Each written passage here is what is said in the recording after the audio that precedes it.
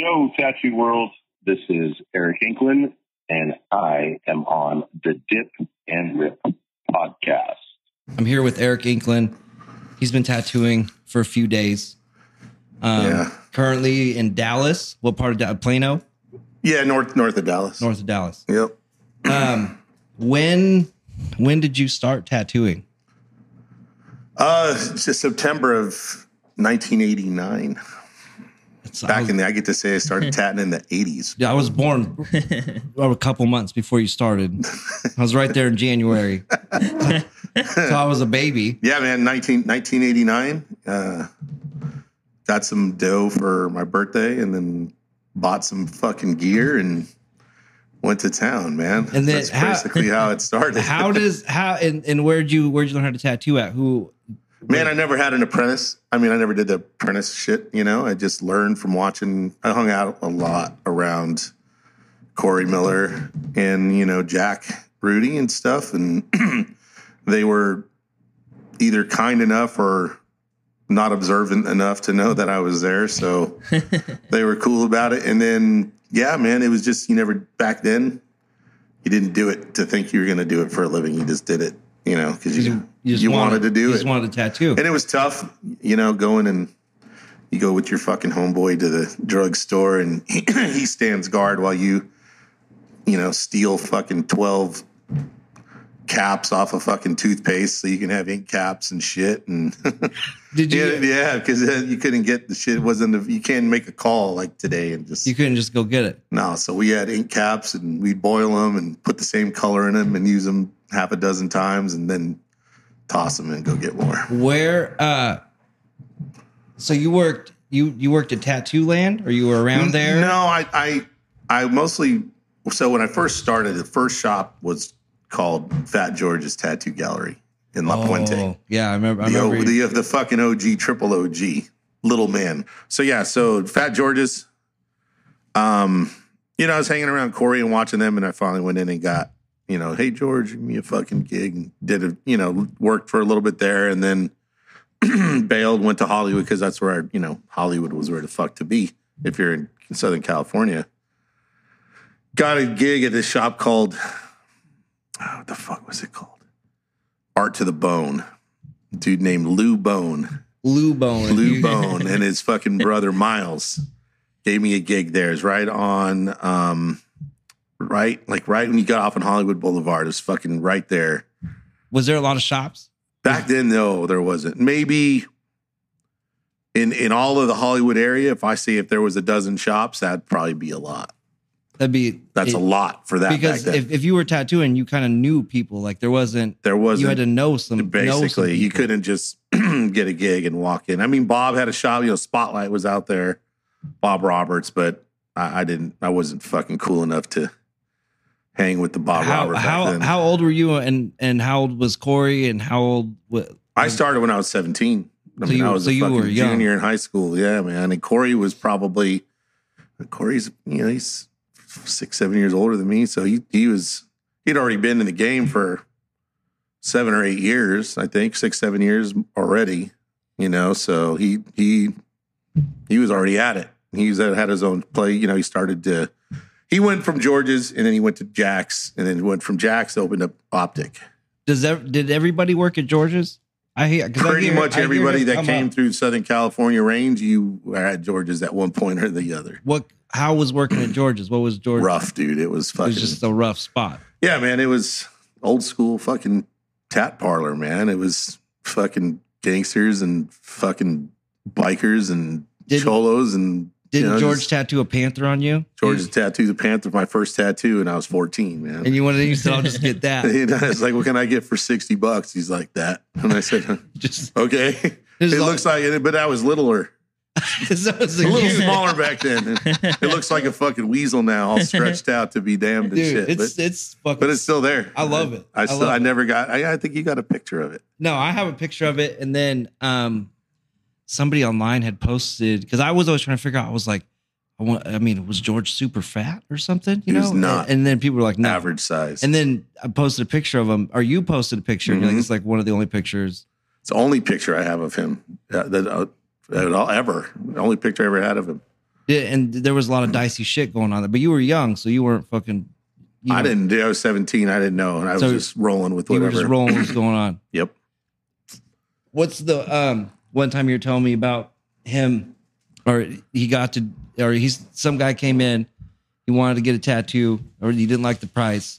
Oh yeah, man. The big white power dude come walking in, and he just got out of the joint, and he goes to George. You know, it's hard. You got to set the scene, man. It's a little fucking shop, and little lobby, and then it had two little windows that you worked right behind, and a little gateway in the middle. So you could see out. So you could see into where the working area was. But this was a shop that was like maybe fucking 10 by 20 with 3 people in there at the time.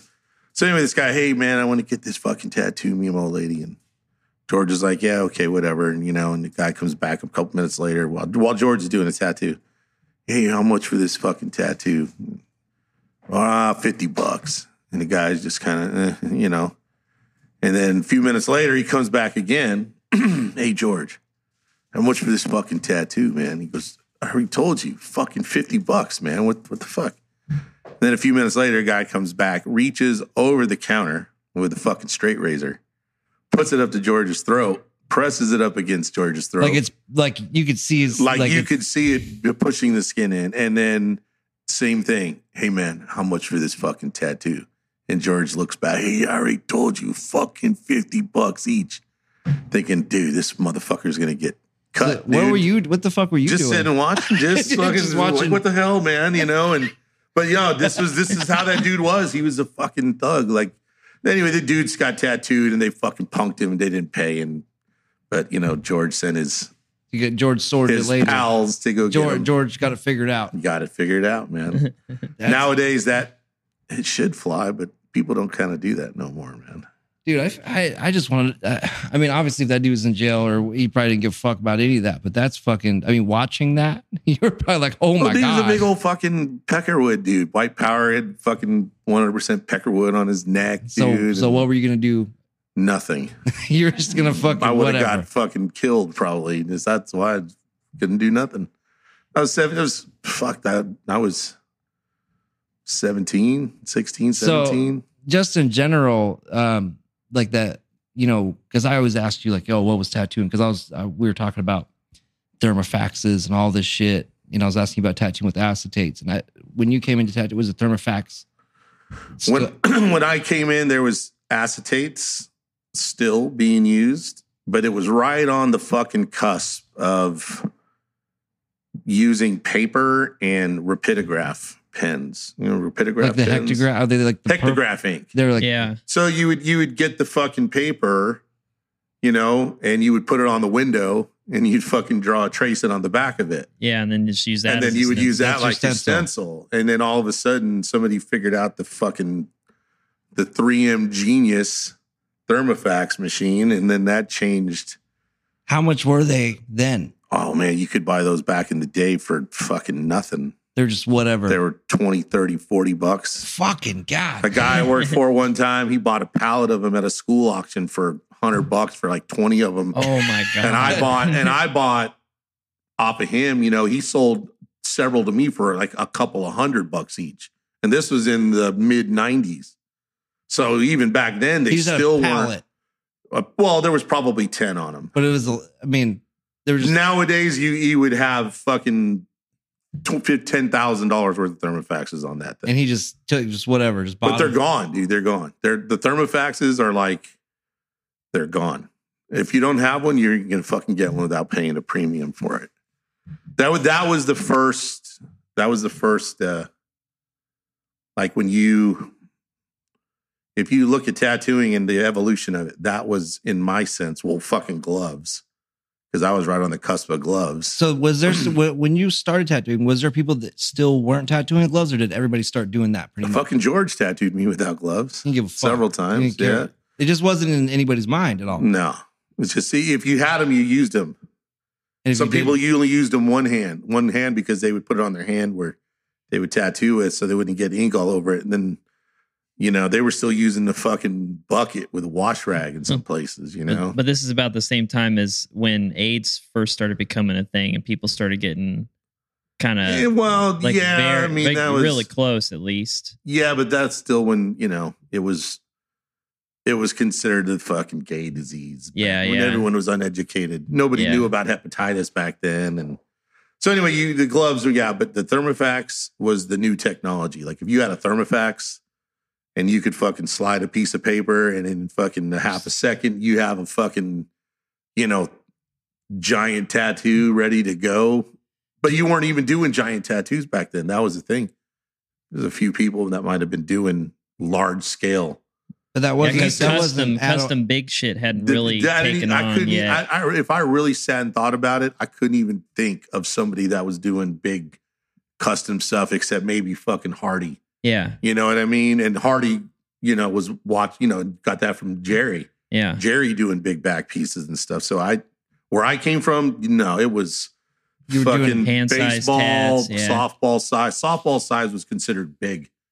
You know what I mean? Nobody drew shit on back then. It was always make a stencil or whatever. So did every shop stay open hella fucking late? Like you tattooed all night, all the time? When I had I had a gig over at Sunset. I'm not at Sunset, over at Tattoo Mania for a minute. And I remember several times going in there at noon or 1 or 2. And next thing you know, you look outside, it's fucking 6 a.m. the next day. You're just tattooing. All fucking because there wasn't a fuckload there wasn't a million tattooers, right? No. Like not at all. No. Like, so what was your first machines? My very, very first machine, like literally my very first machine, I got from an old tattooer named Phil Fairweather from Texas. He's the guy. The fuck all the arguing what everyone's going to say or deny this so they can go fuck off. But Phil Fairweather is the man that started all the ink that you know of nowadays. It can all be traced back to his original fucking recipes. Fucking Unique Art Supply, PermaPro brand ink.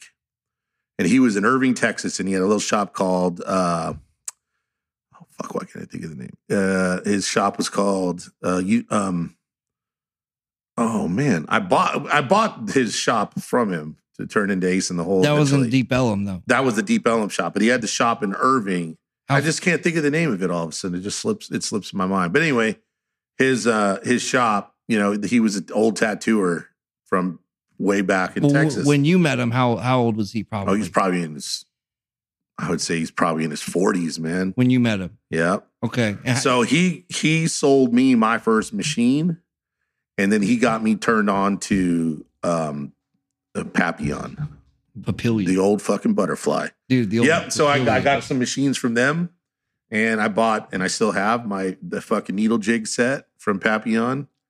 And he gave me, gave you a little spread. Yep. And then I ordered from Spalding, a fucking clip cord and a foot pedal. And the foot pedal I still use to this day. Is it that metal one? Almost 30 years later. That one you're always telling me shit never broke. Never broke. It's completely raw on both sides. No cork, no rubber. But it still works, man. It works good. Yep, still works. And, so, God, I fucking can't remember the name of that fucking shop. Was it called Unique Ink? No, man. It was called I don't fucking remember. Anyway, if you guys look up Phil Fairweather, figure it out. I remember hearing his name, and I met a guy who had the phone number tattooed on him. Because I don't know if it was him, but he had the phone number tattooed on him because you had to call him. He was a weird kind of dude. Like he didn't you couldn't call him and he's like, "Hey, what's going on?" No, he'd call him up and he'd be like, "Yeah."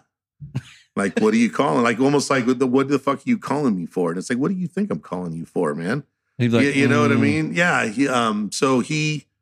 But eventually he went out of business just within a few years ago. Like they came and shut him down or something, and now he's like gone.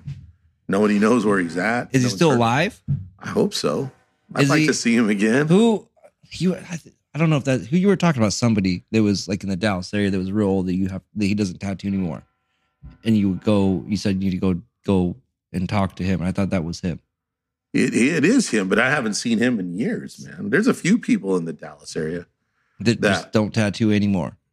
No, they still try. Huh. There was somebody you were saying, you're like, man, I haven't talked to that. Or you're like, I'm never up in this area. Next time I'm up there, I'm going to go see that guy. Randy Adams. Oh, that was about the machine. Yeah, no, just Randy Adams in general was one of the old school. Like when I came onto the scene, I remember seeing Randy with Gil everywhere. One of the very first tattoo magazines I got, I think it was Tattoo Magazine issue 1 or 2. There was I don't know if anybody remembers Billy Tinney, the old fucking photographer with the big long white hair. I remember. Did all the fucking photography for Outlaw Bikers. Is this the original one? Like the cool like the fucking the cool old school tattoo logo? Tattoo That magazine. was okay. Yeah, man. So there's a picture, and I remember it. It's a picture of Billy, and he's like peeking out from behind a car, and across the street, fucking Randy Adams and Gil Monty are getting arrested in Daytona Beach during Bike Week for tattooing because it was illegal out there to tattoo. So I've always, and I just remember, and I met Randy. I said, dude, I saw this picture of you getting fucking hooked up with Gil, man. He goes, yep, Daytona Beach, man. We were tattooing illegally and they busted us. They had a sting or something and they nailed us. A sting for tattoos at a bike rally? All right. So yeah, so anyway, so that was, those are the point of the thing is Randy Adams in Fort Worth, 40 minutes from my fucking house. I've never once fucking seen him in Texas ever. And I've lived in Texas for 27 years. I feel like a douchebag that I haven't even gone to his fucking shop and just paid him the respects to just, hey dude, I'm just going to check out your shop. I've never seen him at his shop, but I've always seen him on the road. All the old Ink Slingers balls, he was there. He out by somewhere out in California at Gil's. He was always there, but I never seen him in Texas. That's why I think that's what I was telling you. I need to go and see this. Yeah. Maybe that's because I thought was that sign, the rose sign was in Phil's shop that I bought. The neon rose is the one I bought. Mm-hmm.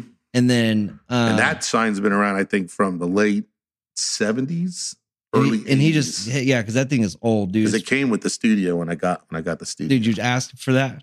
No, I bought everything. I told him, I'm like, I'm buying this bitch turnkey. Like you ain't taking shit out of it, But that's why I got everything with it.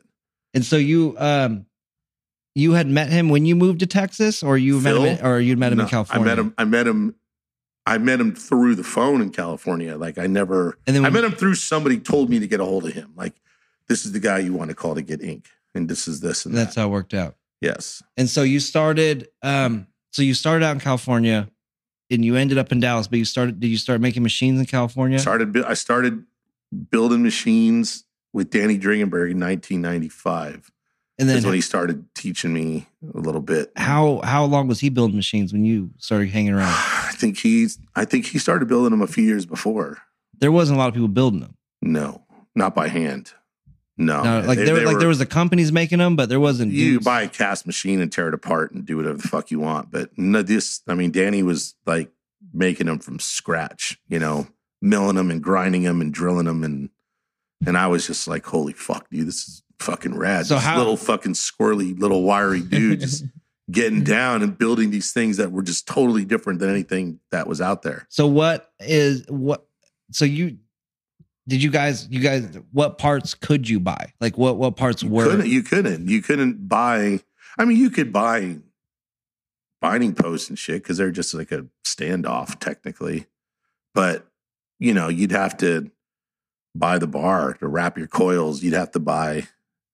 So you had to make it all. So you'd buy these like sheets of phenolic, right? Or circuit board. And we would cut them in like 1-inch squares, and then we'd drill a hole in what we thought was the center.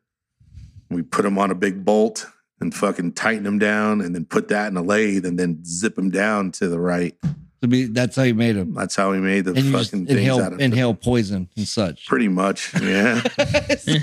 Yeah. But then there's that, and then, you would just get parts from whatever you think would work, man. You just fucking figured out a way to do it. Dude, sometimes you borrow them from Henry Ford. Yeah, that there's a story that I cannot confirm or deny. I heard it was hearsay. I don't know, man. I mean, there might be a part of it on my machines, on one of them, but what it was is it was a Thomas Edison exhibit at the some guy was around up at there. the Henry Ford Museum in Detroit.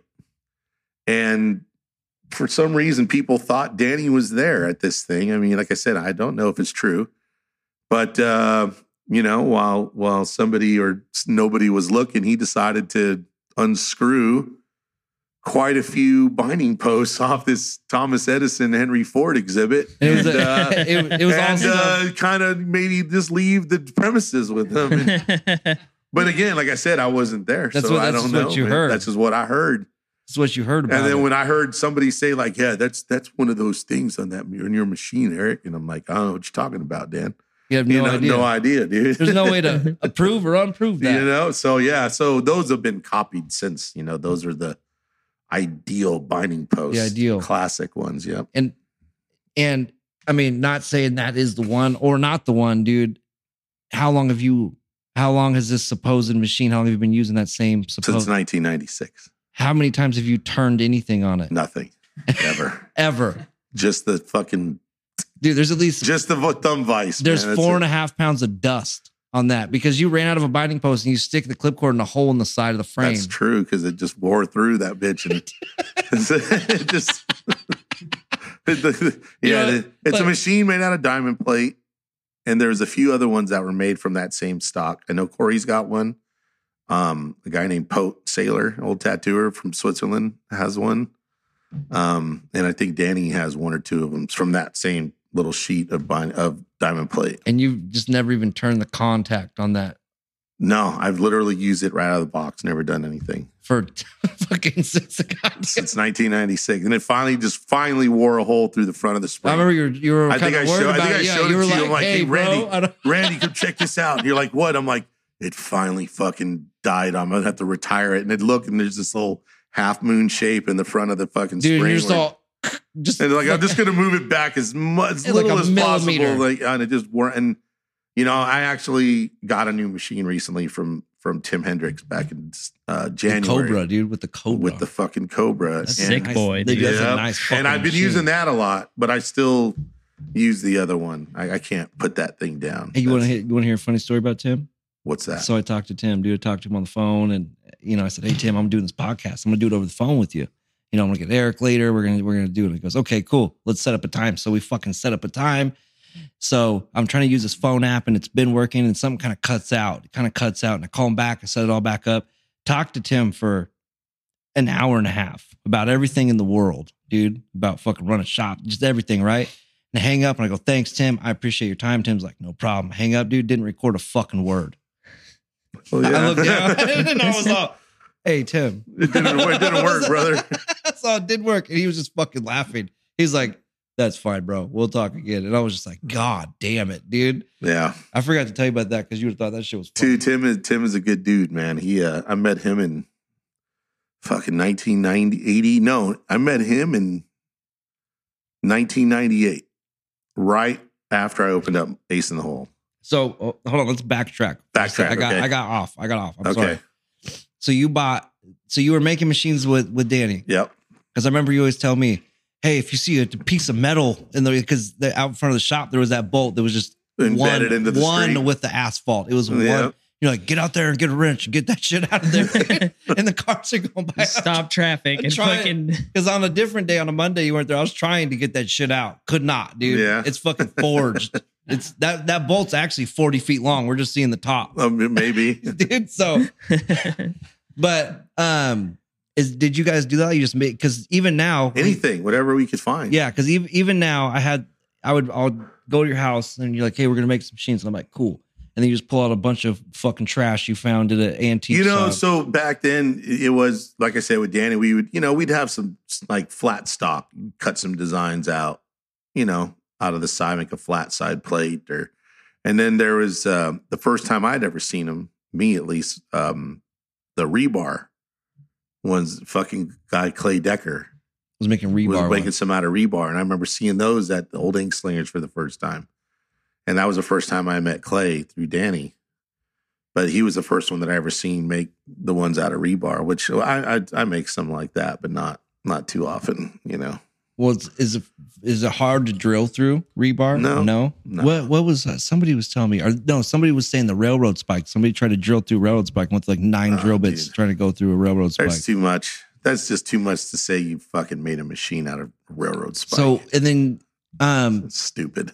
So you were making machine, and then Danny just started ramping it up, and he's well, he took it to the next level. Like he took what he did and he made sure the right people got it. Like Danny, in that regards, marketing wise, was like the fucking dude that took the Von Dutch fucking trucker hat and made sure all them stupid ass celebrities had him. You know what I mean? And got him in the right people's hands. Not saying anything. Dan's work is the top of the line. But I'm saying he made sure the best of the best in the tattoo world had access to his shit so that they would promote him and they would want to use his equipment. And he was giving them to people that they weren't going to kiss his ass and say it was good. If it was shit, they would have said, "That was fucking shit, dude. Get it out of here." But they couldn't. His shit was solid. But he's making everything. Everything. Because I think even Tim was saying he started trying to figure out how to make fucking washers. And he said at that, he got to the point of where he was making screws, he was making this, he was making that. And he got to the point of washers, and it was starting to be like not economical to try and make washers. I think that's to say you made the washer. I mean, whatever. But I don't think that. But when you go, because you always tell me, hey, you need to go, because you go there and you say there's just, I mean, what's the shop? Dude, like? He's just got the old school machine shop with old Bridgeport mills and, Got a bunch of screws. There's other people that have, Joey DeSormo from Infinite. This dude's got a fucking $500,000 or more in CNC machines and, giant machines that are, enclosed when he does everything. And those are great. They fucking do anything you want. But Dan still has, they're CNC, but a lot of them are still hand cranked. Dude, they're the old Bridgeports, dude, that are the manuals. Yeah, man, that have added CNC onto them. So it's still an old, legit machine shop. And he just has, and it smells like a machine shop. It smells that oil and steel, and it's. You could go in there and buy a machine, can't you? Oh yeah, it's got a little, not a storefront, but it's like got a little spot. But in progress, you're telling me it has a wall, just all in different stages. Oh yeah, of running. There's always one running constantly. And you can't. If you just walk in there like off the street and they don't know you, but if you go, you could get one. Pretty much. I mean, you'd have to prove that you were fucking better. So he has all these tools and stuff, and then I went to your house expecting to see that. You saw fucking not nothing. That. Dude. I saw not that. I saw an old dusty ass cabinet, dude. Now you don't even own a drill press. You're like, I got a mill. That's a drill press too. I was like, that's the longest way to drill a hole. And you're like, yeah, well, it works. I drove down there. I was like, man, we're gonna get there. It's gonna be a machine shop. No, dude, it's a machine counter. And this 1,000 Allen wrenches on the floor, dude. You just throw Allen wrenches, dude, as a sacrifice, just right on the floor to start. Yeah, no, it's all I've ever needed, man. I never. So you make them the same as you've always made them. Always, never changed, man. And then you always have been making them just one by. You said you had a production. You made 50 of a production one, or you made like. I made a bunch of them. I made 2 prefab, I guess you'd call them. The first one I did was 100 side plates, and I kept the last one, and then the second set was the ones that you got me turned on. The 6 that had like that little fucking would had 10 of them or something. Yeah, and I kept 2, and then you swindled them back. I took them back from you. Yeah, you're like, let me hold them real quick. We're gonna say they're ours, but I want to keep them at my house. Okay. Yeah, fucking so those are the only like multiple of the same ones that I've ever done. Everything else has been one off. So you were making machines, and then you went to Dallas. So because you were saying no, I wasn't making machines out in LA. No, I mean, I hung out with Dan out there, but I wasn't building anything. So I left LA.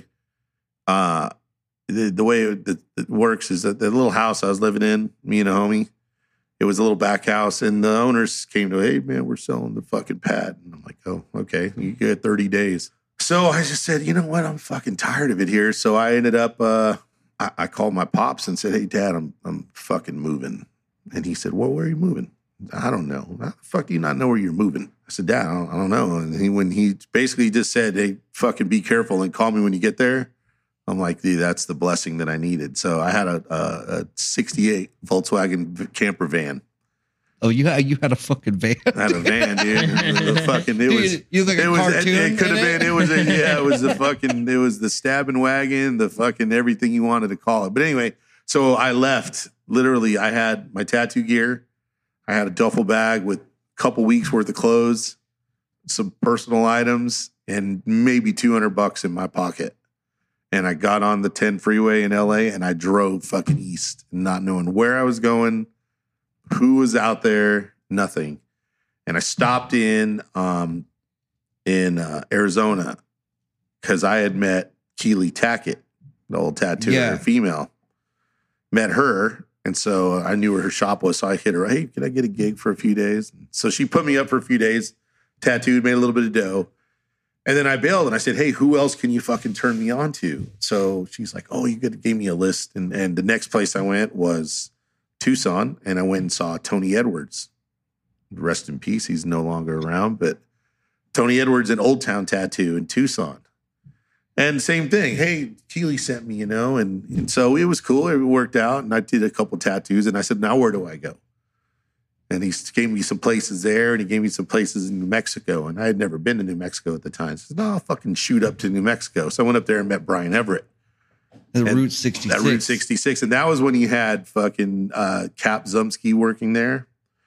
And a couple some other guys that was there. They were doing the crazy blood, the Fear May powder shades. I had heard Brian's name before through Jack. Yeah. But they were doing real similar stuff like Jack. Well, they were like friends, right? I don't know how tight they were back then, but I'm sure they knew each other pretty good. But I didn't know how well at the time. I didn't know them like that back then. Because this is how you were doing shit, is you would go, I mean, how did you find, I mean, they would say, okay, go to Route 66. So well, yeah, that's what you did. You can't do it like you do now. It's not fucking Instagram. It's not Facebook. It's not, hey, type of fucking thing. And hey, can I come do a guest spot? It's like, hey, dude, who do you know that you think will let me come and fucking sit in? Because you're just going to show up. Yeah, and so you have to make phone calls. And hey, man, so-and-so sent me, maybe do a couple days of work. You'd have to go there, show them your fucking bullshit, printed out photographs in a photo album and hope they gave you a gig.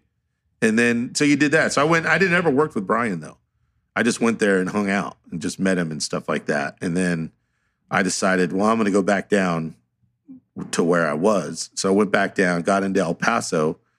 And then that's when I decided, well, fuck, man, I'm right at the crossroads of the 10 freeway that went down to Houston and San Antonio, or the fucking Highway 20 that went to Dallas. And I literally, in my little fucking stupid brain at, 19 years old was, I'll fucking go to Dallas, dude. They made a TV show about it. How bad can it be? What was Dallas? Dallas. What was the show? The show was Dallas. Dallas, dude. I thought it was Walker, Texas Ranger was the Dallas that show. shit was down the road. Yeah, I know. It was a couple years later. Yeah, more than a couple. No, so I go to Dallas and I pull in my little Volkswagen and I didn't know where the fuck. I had a Maps go. Like, this is old, like no cell phones. Folded out. Like, this was no cell phones. This was fucking, you die if you don't fucking, you know what I mean? You die. So I made it into Dallas, and I just remember navigating somehow, and I saw one of the spotlights, the little fucking lights that they shoot up in the sky for like movie, and I was like a moth, dude. I fucking followed that thing, and I went to, it was on this street called Park Lane or something, and I just thought, ooh, Monopoly, fucking Park money, dude, I'll go there. Ended up at this place called The Basement in Dallas, and the band Pantera was playing there. Fuck yeah. And that was before they got big. But you really bet your life on a Monopoly game. No, well, no, I didn't know where I was going. So I pulled in there. I went into this little fucking place and I hung out. And I ended up living in my car for, about a week. But I'd go in there every night, and I met up with this little bartender chick. And we became cool. Like, we'd start talking. And she told me, hey, I know somebody that has a fucking tattoo parlor, we can get you a gig. So we went there, I tattooed her, they gave me a job. And that was trilogy tattoo in Dallas, and that was 92, Was that 91. So no, that- no, 1993. what area of Dallas? It was in the gay area of Dallas, The get what? But I mean, specifically. I only know like Deep Ellum, kind of, and I know where you live. Well, this is about as fucking far right from Deep Ellum as you could get. Okay, all right. This was straight up fucking big dudes would open their mouth and the fucking purse would fall out type place. You know, straight up gay town. I didn't know. I didn't care. But it was work. It was fucking busy back then. You know, just tattooed all day, every day. So you were just tattooing your ass off, Yeah. and then you started. How long did you work there? And then did you get you got a house and shit? I mean, Yeah, I got a place to live and stuff. But you know, that's kind of where the settling down part came, because from that point on, I was in Dallas for good and been there ever since then. Now 27 whatever years. So I haven't. But other than the guest spots or traveling, I've never left fucking the Dallas area. So when you left Trilogy, how did you end up start going more like downtown? Like how did you? Well, I worked at Trilogy for a while, and then I told them that I wanted to leave to travel, and they're like, "Well, I don't think that's possible." And I said, "Well, then fuck you, I quit." See, I'm doing what I want. You're gonna leave forever. So I left, and I was on the road for 2 years, and I had a little business card. It's got a turtle and 800. I remember that. You had a pager. 800 You had a fucking pager so they number. call On me it. for free. Dude, page me. Page me, yeah. So I basically started in a circle and just fucking circled, and it got tighter. And then I remember in 95 is when that little trip came to an end. And that is when I met Lyle and fucking Hank for the first time and Malone for the first time. And where'd you meet him at? I met him at the tattoo tour in Seattle, 1995. So you were all the way the fuck up there. Yes. Is this where you saw the trunk, or is that No, that was a few years later in New Orleans. So where were you at this timeline? Where were you before you bought your shop? This was a few years before I got Ace in the Hole. Where were you working officially before that? Like if you Trilogy. No, and then you left. You were just going to conventions, or are you going to do? I did a lot of conventions at the time. Me and Corey Miller, we did a lot of conventions through the 90s and the 2000s. Is that where you met the Fixer? Is that where you met Frank the Fixer, or did you meet him before that? Frank Lee? No, yeah. I met him in Dallas, just at a different time. Like after I had my, after I got to Dallas, it's a little more of a different timeline there because. So the Seattle deal, that was kind of that show to me was the big catalyst that kind of made everything like turn and lock in place. Okay. Cause that's where I said I met Lyle and I met fucking Hank and I met, Mike Malone, and I just heard about all these motherfuckers and I knew I was going to see them there because I saw their name on the flyer. So you went and I've always heard, well, this is when I really got to I can't say I got to know Malone because I never really knew him. Like I never hung out with him. I wasn't his buddy. But as professionally, we knew each other. And that's where I met him and I had some fucking Spalding, Supremes. And that's where I got him to make those Rollomatics for me. Originally, I gave them machines and I'm getting married, so it's going to be a while. I'm like, yeah, whatever. So years go down the road to get the fucking Rollomatics. But anyway, that's years went by. Like 5. 4 or 5. Dude, but they showed up and you're all nice. No, he had got a hold of me and he said, "Hey, I'm gonna have those machines in Anaheim. So you coming, right?" And I'm like, "Yeah, I'll be there." Wasn't planning, but sure, of course. Yeah, so that was actually the same year that they came out with the first Jerry sketchbooks and all that shit. So that dude took a lot of money off me that fucking weekend. You gave him a bunch. Yeah, but no, so that weekend show in Seattle was just fucking cool. It was one of those shows that stands out. You'll always remember like where you finally met a bunch of people. Fucking that's where I met Hanky Panky. I'd heard of Hanky Panky. And I was just like, dude, Hanky Panky's like the man in fucking Europe, And I'm like, dude, Amsterdam. You just heard stories of Amsterdam.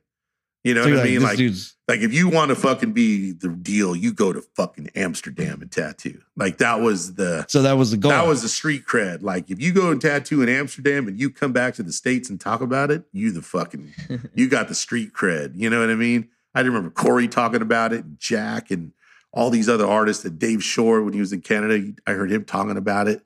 But dude, and I just remember when I first time. This is funny. I love this story.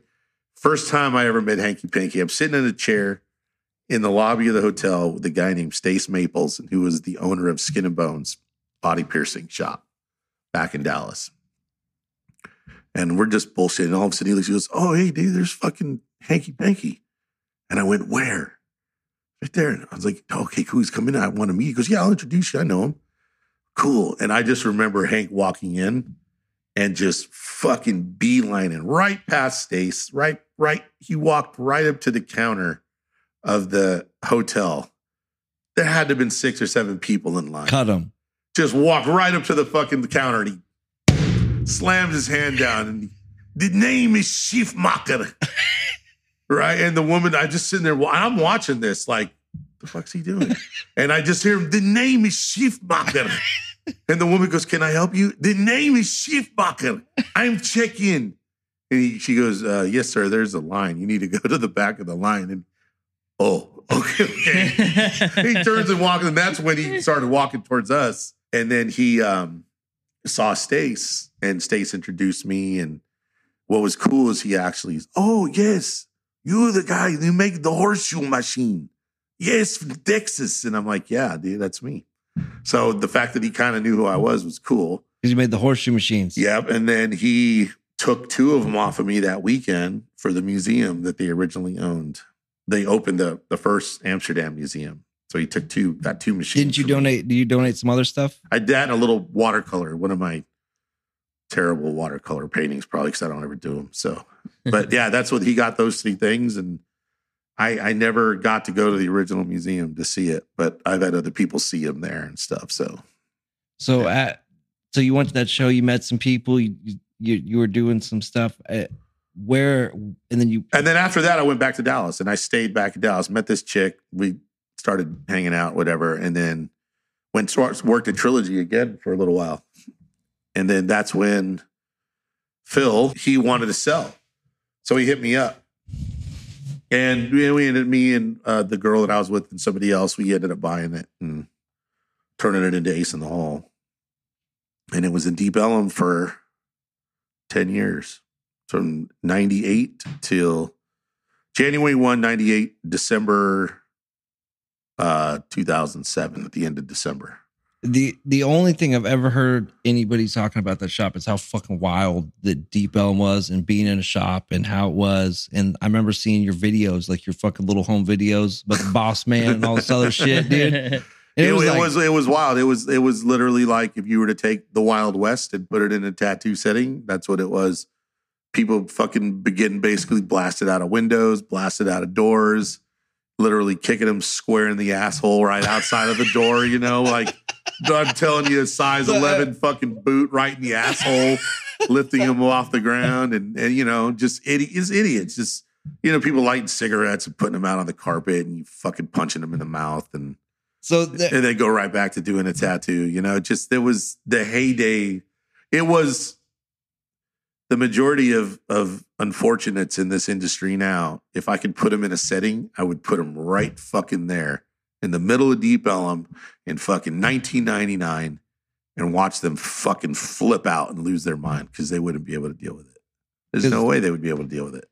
Because you were saying, if a day go by that you didn't throw somebody out the goddamn door, it was pretty fucking uneventful. It was surprisingly boring fucking day. We had, the best worst case scenario we had there was we caught a dude trying to, you know what I'm about. We caught a dude. We caught a guy that was trying to. The thing is there was 5 tattoo shops within like a half mile of each other. It was cramped. So it was always people were trying to price fight this and that, how cheaper here and there, and they'd go in and they try to, in the infancy of cell phone pictures, they'd go in there and try to take a picture of a piece of flash, and that was really we'd get their fucking phone and snap it in half, or You know what I mean? And just this and that. And so one day we caught a guy and he was trying to cut a piece of flash out with an X-Acto knife. Off the fucking wall. Off the wall. And we got him, dude. We fucking locked the front door.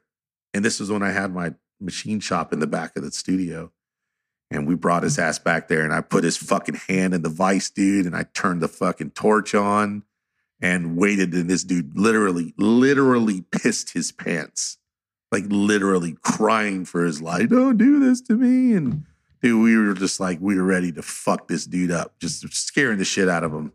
So and then to make everything worse, we called the cops and we had him arrested for vandalism after we scared the shit out of him. And then the cop comes back into me. He goes, yeah, man, you can't put people's arms in vices, dude, and turn a torch on. I'm like, I don't know what you're talking about. He goes, well, there's tool marks on his arm. I'm like, I don't know what you're talking about, man. Like it wasn't me. Why? What made? Did you have that plan, or were you just like, no, you know it's what's just a gonna reaction happen now?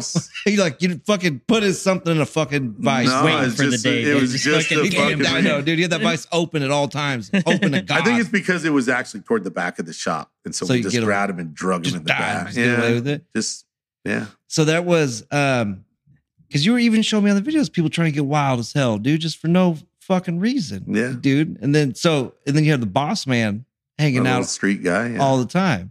And then did you? I mean, what did the cops even give a fuck around there that much? They all knew you. Side. Yeah, because you tattooed them all, right? They were cool. They knew what we done. They're drunks and they knew what was up, man. So, but yeah, so that was the beginning of Ace in the Hole, and I still can't fucking think of the goddamn name of that shop, dude. That saved my life, dude. Man. As soon as we're not doing this, you will. I'm gonna fucking text you tonight at 2 in the morning. I'll just plug it in. Just the name of the. By the way, this is what it was. And then I'll say. But no, so it was So that was what 98 at this point in time, and still no kids. And I just doing a lot of traveling. Me and Corey did a lot of traveling. Corey didn't have any kids yet, so. But he stayed in LA. He was in LA. Yeah, he stayed in LA. But we did Swear fucking 10 conventions a year together, me and him. And stuff. Is he in the Beatniks? Is he in the car club? No, Corey's not. But you are. I am part of that. How long have you been in the Beatniks? I got in 2002. So this year, May, will be 27 years. No, I've been in the club for 17. And then because I got in year 10. Because you got the big purple car, dude. The black and purple Lincoln. Dude, the big Lincoln. That's right. With the big seats. And there's a lot of tattooers in the car club. Because I know you see it a lot. You know, you see it all the time. It's always a purple car. Because I remember in Havasu, when I was in Havasu, I seen Brian do with the fucking just in sparkle purple, right? Yep. And I was like, fuck, they all got purple cars. Brian was one of the first members. Brian and Jack and, handful of other guys that kind of started, I guess, the club. How many tattooers are in it? Oh, fuck, dude. Probably 75%. Holy fuck. Just that many. And it's on continents, right? It's in Australia. We have members in Australia and Japan now. And then the requirements, you gotta have a purple car. You just gotta have an old car. And old car. Meet a couple other, couple other guys that might have one. Yeah, I can't tell you all. Then I'd have to fucking kill you type thing. I'd have to put everyone's hand in the vice. All right. Yeah. So, did you or did you not get to be in the background of a Walker Texas Ranger episode in front of the shop? I did. Fuck yeah. Do you have and they also and then they also shot I don't remember the year it was, but they shot the new Harley Davidsons that were coming out for that year. They used our shop for a background. Dude. And so it has that fucking rose. The rose, the neon rose. The neon rose and the neon skull. Because you had a big fucking sign, the big neon sign. I did. Right? I still have it. Anybody wants to buy it, it's available. It's available. Yeah. No, it's huge. It's 20 fucking feet long. Yeah, you need a lot of room, right? Yeah, you need like one of these fucking buildings to put it up. Well, I mean, you let me know, dude, because I always try and buy stuff, and you're always like, "Yeah, dude, it's not for sale." But when it is, it's a fucking bunch. So the way it should be. How come you closed Deep Ellum? They actually made us close. It was, What changed? The city rezoned it, and they just said, "Fuck and off." I'm glad they did because it was blessing in disguise. So you were bummed at first, though, right? Well, yeah, I mean, nobody wants to be told what to do, but then when you were just out by yourself and you're like, "Fuck, now that responsibilities." Yeah, just private studio now, and everybody's the most private, and everybody's happy. And how long have you had the private studio? 10 years almost. The same spot? In the same building, approximately. Yeah. And then, so you were talking about Hank, dude, saying you to get street cred, you had to go hang out with Hank, right? And you said you met Hank like when? Well, I met him in 95. But it took you like 20 fucking years. Well, the thing was, I had these. I hate to use. I had these artists that I've looked up to in the industry. Right. Jack, Corey. And, I always said I wanted to go to these people's shop to actually meet them and hang out with them and see them in their own environment, not at a convention when they're having to fucking talk to everybody and whatever, in their own fucking comfortable spot. And besides Jack and Corey, there was always 3 people after that. It was fucking Horiyoshi the third, Hank and fucking Philip Liu. Dude, so So I went and saw Hank for the first time a few years back, and it was fucking rad. Just being out there and it was fucking cool. And then last year, December, made it out to Yokohama to meet Horiyoshi. And how was that? Because I remember you saying that Amsterdam was small. That it was. You said that was small, and then when you went to Japan, you said as an American, if you're walking around, you have a lot of tattoos, that they'll kind of like.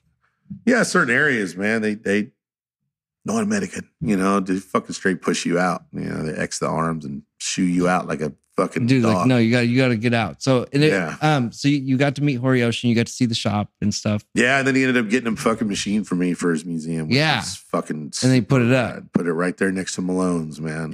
What is a museum like? It's tiny. It's just little, tiny, dude. It can barely fit through the door. But it's just got tons of stuff. It's fucking packed to the gills. Like every square inch of that place is covered with something from somebody. That's awesome. What? And then how was? Because you said Hank had a museum originally. It was somewhere. I never got to see the museums that Hank. That's the thing. I've seen stuff that he has. Like I've seen the shit that was in it, like in his house and stuff. But he's got so much. Oh my God. It's because he was like, and then Lyle had so much also, right? I've been to Lyle's thing only a couple times. I didn't do San Francisco. That was never like San Francisco was back in the early mid 90s, late 90s. That was like the mecca for tattooing. Yeah. That was where Hardy and Eddie Deutsch and fucking all these badasses were doing crazy shit. Exactly. And I never really got into it up there. I went and visited a couple times, but I never went up there to work. I never had an interest in San Francisco for some reason. Did San Diego a little bit, went and worked down there, but never in Frisco. Never. Other than a convention or two, never tattooed up in Frisco.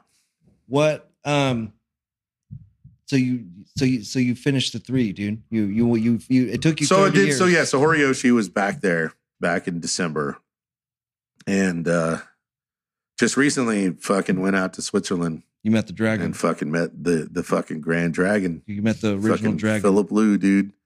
And I'll tell you, that is some fucking dedication to get to that shop. Whether you're just going to say hello or you're going to get tattooed. I mean, it ain't, hey, I'm going to fly here and get a rent-a-car and come see you. It is, you're driving your ass into the fucking Alps. You're driving through villages. You're getting stuck in the fucking snow. You're doing some shit. Doing some shit, dude, to go see this man. And the thing is, what was super cool about it is I think he realizes that because he treats everybody fucking great. Like if you showed up, it took you a lot. So accommodating that because the dude, 99% of the tattoos he does are people that fly in from a different country every goddamn day. Not once a week, every fucking day, somebody new from a different country is coming to get tattooed by that guy. And they're there to get like half their fucking life. Yeah, tattooed. they're doing like, well, just in the day and a half we were there was another dude from the States there. There was a guy from Amsterdam there. There was a guy from fucking I don't remember where. Well, he was from like somewhere in Switzerland. And then the next day there was a dude from Chile, a girl from Argentina. That's so they just fucking far. show up and they all got backpacks. They're like backpacking through Europe, and they put fucking Philip's shop on the route to stop and pay their respects, say hello, talk to him, get tattooed, make an appointment, just something to fucking. And when you were there, he was working on huge shit too. He was, not too much, man. He did a dude's throat, and then he did some other stuff, but it wasn't none of those. I mean, we didn't see him work on any of those giant bodysuits or nothing like that he was doing. Is what's the shop? I mean, it's a little house. That's it. Just a little fucking. Does it have a flat. huge ass sign or just got a little sign? It's got a sticker, dude, on the mailbox. Fucking goddamn, that's it. That's it, dude. Because you sent me Horiyoshi's and it was like tattoo. That's and it. it was all like the size of your hand. Tattoo. No, dude, it's just a straight proper tattoo fucking parlor. One of those shops you walk in and you get inspired. Like it feels good. Yeah, man. Like you could tell the shit is real here, and that is unfortunately what I think is lacking. And now it's the whole you're missing the the grit. I don't know, and the grime and the fucking just the whole. I guess I got nothing. I have nothing against people that have fucking like hospital type shops. I mean, they're fine to work in. I have no issue with that. But there's something about just an old school fucking tattoo parlor, dude, that smells like green soap and A&D brand, A&D ointment. Well, you're catering to a certain client too. Like there's a certain kind of person that you want to attract, and that you know. But when you walk into a tattoo shop and you go, "This feels fucking good," you know what I mean? Exactly. And I'll tell you, that's what Corey's shop is like. You walk in, you go, "Fucking tight." You Feels talk good. to anybody that's ever been to Corey's shop, they walk in there and they're like, "Holy fuck, this is real deal." Like it's a tattoo parlor. You know the shops like they're like lived in. Like they've been tattooing in there for a long time. Yeah, no, that's what I mean. There's history. Yeah. You could tell that there's some history going on. Like that shop is important. That shop needs to be here, and people need to see it. You need to visit. That's one of those shops that I think every tattooer needs to visit at some point. You know what I mean? Even Jack's shop. I mean, Jack's shop's not the greatest, but it's fucking tattoo land, though, man. I mean, this is a second local. That's the third. This is Good Time Charlie's tattoo land, dude. Like, fuck, dude. Like, you have the chance now to still still go to it. You went and visited Tattoo Land while it was still there. Eventually, you ain't gonna have that option. Yeah, because I remember you saying it because you're like, yeah, I'm going to Switzerland, and then you're like, well, like this shit ain't always just gonna be fucking waiting around for you to go and do. Dude, with all unfortunately, with all the people fucking checking out recently. Lyle and fucking Bill Salmon and Rick Walters. And it sucks that those dudes die, of course, but it's inevitable. You get to that age where you're getting to that generation. But it's not even that. It's what I feel bad that those guys are gone. But what I feel bad is the people that are never going to get to hear their stories. They're never going to get to sit at that dinner table, Rick or Lyle, and listen to them fucking talk shit, dude. Like they're gone. Those stories are fucking gone, dude. They're gone forever. Yeah. And and it sucks because I'm not old, but I've been doing this a long time, and I'm to that point now where it's going to start happening. People that I know are going to they're going to start checking off a list here, man. Because I had posted about it, and I was like, dude, like if you don't understand like how crazy that fucking is, that's a fucking huge chunk of tattooing. It's just gone. So any shit that's not, I mean, you're gonna know people that know him, but here's the thing. I talk to Jack about this on a regular basis, Jack Rudy, and we've come to this conclusion of something. And there's a type of person out there that has one of these two disorders. We call them a disorder, and in the worst case scenario, they have both of them. Okay, you have the new age fucking These are all these new age fucking jerk off tattooers that I'm talking about now. You have these clowns that either don't know, right? Or they don't care. Or the worst case scenario is they don't know and they don't fucking care. Because I could deal with somebody that doesn't know. Like you didn't fucking know about all this shit, but you wanted to know. Yeah. I know a lot of tattoo artists that are coming into the industry that, hey man, I don't really know about this, but tell me about it. They at least want to fucking know. But then you have those ones that they don't fucking care to know. Like, I don't fucking want to know about Lyle Tuttle. I don't want to know about Jack. I don't want to know about these guys. And those are the kind of guys I literally want to just fucking toss the fuck out in the street. You're going to pitch off a balcony? No, for real. Like those people do not, I do not think they deserve to be in this industry.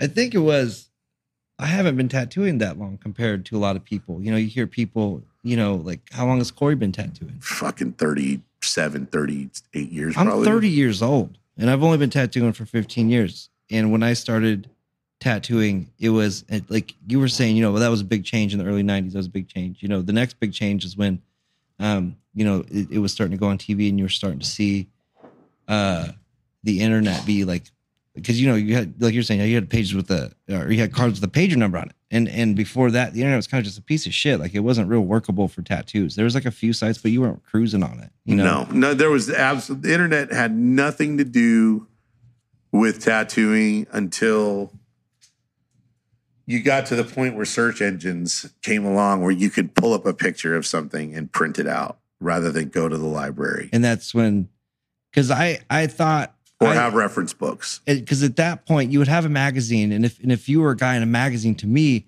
that's probably the best dude. That's the best dude because he was in the magazine. That's how you did it. That's how you only advertise. You would have to make a letter, write a letter, and you'd have to send it to the editor with a stack of photos and hope they fucking used it. I remember a lot of old people were telling me, they said the worst thing in the world was sending your photos, them publishing it, and then saying another guy did it. Yeah, that's the only time I ever got published. That happened to me. I was like, dude, this other guy did it. If they put my name on it, that would have been the best. I thought being a tattooer at all, you were a fucking magical wizard, and that was the bet. Like you I didn't know how you got famous. I thought, you just get into a magazine and now you're just famous to tattooers because still nobody. That's gives the thing, shit. dude. The tattoo world is only the tattoo world. Yeah. To anybody else, nobody gives a shit about fucking Philip Liu or Jack Rudy on the streets of Daly, wherever. Nobody knows who these guys are. But you got to think those guys back then, though, didn't do it to get known or famous. But it didn't. What I'm saying is, it wasn't really. I didn't know that was a goal to choose from. I didn't know that you'd be like, hey, because the only people I ever met that don't give a shit about old tattoo stuff is the same people that think like, you win if you get more famous in tattooing. And I was like, you only win if you make more money in tattooing. You don't win if you get famous, because I know dudes that are famous that don't make a fucking lot of money in tattooing. So, it just depends on your outlook, man. I know people that tattoo for fucking free, and they're challenging themselves against themselves. They just want to do something better than the next one that they just did. You know what I mean? Those people, I don't know how they fucking survive, but I don't fucking care. But the thing is it's right now, I think that there's tattooers out there that are so fucking good, like so good, dude, that they're on such a level that people from my generation and others will never be able to comprehend. You cannot look at it and go, that's real. Like that should not be real. From what I've learned and what I've used, that should not be possible to do on a fucking human being's skin. Granted, it's probably not going to last, and we all know that. But still, they fucking did it. The shit that Nico Hurtado does, and that dude Ralph from fucking Germany. And, Oh, and you were all saying- that home dude, the fucking dude Vega or whatever. Oh, the crazy. You were the dude sending me from him, Austin. and they're Dude, fucking what's his insane. name? Joe Mike Vega or what's his name? I don't know, but the portraits, Dude, a it looks motherfucker, like a dude. goddamn photograph. Like you literally look at it and just like, how? Where do you even start that first stroke of that thing? How do you? And that's when you think, I think I know a lot about tattooing. I think I know a lot about how machines work.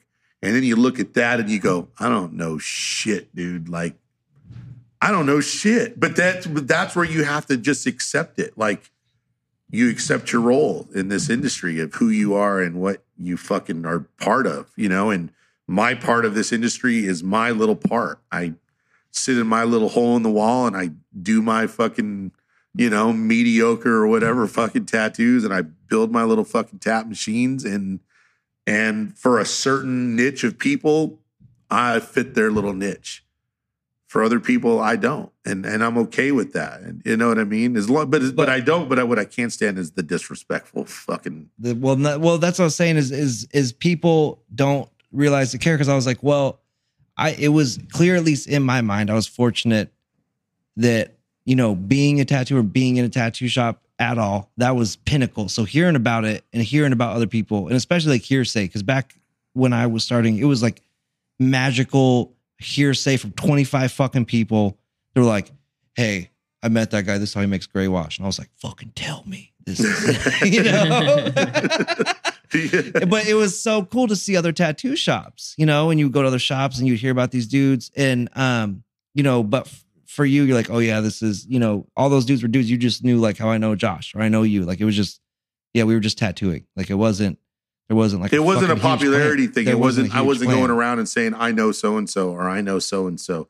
Now, in certain situations, like if you wanted to get a guest gig somewhere, hey, I'm buddies with so and so. Oh, okay, you know, I mean, it would grease the wheels a little bit, but would they talk about because okay, so if you're telling me your timeline, you're like, yeah, I've been tattooing for this long. This is what was going on when I was tattooing. Were you meeting people that were older and they're like, when I was tattooing, it was fucking this was going on, that was going on. Okay. Those conversations, we were talking about like stencils, Yeah. thermofaxes, pre-made needles. Yeah. That's what we were talking about to those guys. And they were like, to like Charlie Cartwright. Oh yeah, back in my day, we had this color's ink and this, and you know, we didn't. That's what we talked about. Now it's like, oh yeah, this is the kind of ink that I used back then, and this is how I did my shit. And then, well, this is what I use now. I use this thing and this fucking rotisserie fucking machine or this and that, you know, and this is how I do my thing, you know, and that's a whole dude. You fucking get me started on those fucking. But it's turds. never. I mean, so when you were asking, but I mean, it's just because you just gave a fuck about. You know, you wanted to know about tattoo. I wanted to learn. I wanted for myself. Like I'm one of those people that is in competition with myself. I've luckily learned from enough guys where they said, don't try to be so-and-so. Take what you need from this person and that person and fucking make it your own. Do your own style, your own thing. You're not going to be as good as this person. But be as good as you possibly could fucking be. Don't try to copy his work because he already does that. You know what I mean? And that's what I think a lot of problem was back then. Like people were looking at Guy. Oh yeah, he was Guy Atchison and dude. fucking Aaron Kane back then, and they were trying to copy the biomech. Dude, you can't fucking out fucking biomech Atchison and Aaron Kane, dude. It ain't gonna fucking happen, man. But certain people took that shit and did their own thing and came up with their own style. And you're like, oh, that's fucking cool. It kind of looks a little different than so-and-so. So you can look at it and tell this is so-and-so. You know what I mean? So I always like talking to you about this stuff. Because like to me, it's like, yeah, I've seen that guy and I've seen that guy. And you'll send me people and you're like, look at this fucking guy. And that's like right now. But when Jack was tattooing, it was for, you know, and it's still phenomenal, but right at that time, it was fucking insane. They were doing these portraits. Everything was so smooth and people couldn't figure out how to get tattoo, you know, how to get gray that fucking smooth, Mm-hmm. you know? And, when you saw like Guy Aitchison, when everybody saw Guy Aitchison, would it just fucking blow you away? Mind blowing, dude. You're like, what the fuck is going on? It was mine like bold lines, crazy material. The material is what it was. It was because I've seen that style, that Guy Aitchison style. Richard Stell was doing it back in Dallas in the early 90s or the late 90s and stuff like that. Are you talking pre-biomechanics stuff? Or is this no, Richard actually had his own version of bio, a whole bunch of his shit all over my arm. But so coming from LA, they had the just typical flash tattoos. Fucking outline, some color, the fuck out. You know what I mean? That was it. That was how you tattooed. But you had good ass lettering. You know, you walk in, it's like, hey, what can I get for like $10? It's like, you can get the fuck out, dude. That's what you could get, you know? Or it's like, hey, I got $50. I want to get this. All right, there's something like that right there. Do you like it? Yeah, okay. Sit down. Let's fucking do it. You fucking whip it out. Boom, boom, boom. Here's your little fucking heart with your little rose and your fucking scram. You know, you did it. That was it. The $1 million rose. That's all it was. It was never once did you think, I'm going to draw some. I'm going to do this. There was very few people doing that you had access to see. But that wasn't even a mindset. No. Then I left, went to Texas. That's when I met fucking Richard Stell. And I saw the shit he was doing. And I went, whoa, like, what the fuck is this? Where'd this fucking dude come from? And he was doing these crazy monsters and just these crazy things, but they had this bold outline, heavy black shading, bright color right off the shading. And I went, that's not supposed to be like that. I've never seen that before. So I was immediately gravitated to him and I started seeing that style. And I thought that was fucking top of the line, man. And then I run into you mentioned earlier, Mr. Frank Lee. The Fixer. Dude, that guy. He could draw fucking good. Dude, that guy did it. That guy was, in every sense of a word, the fucking perfect storm of artist / tattooer that you can mesh together and put together as a person. He was a fine artist.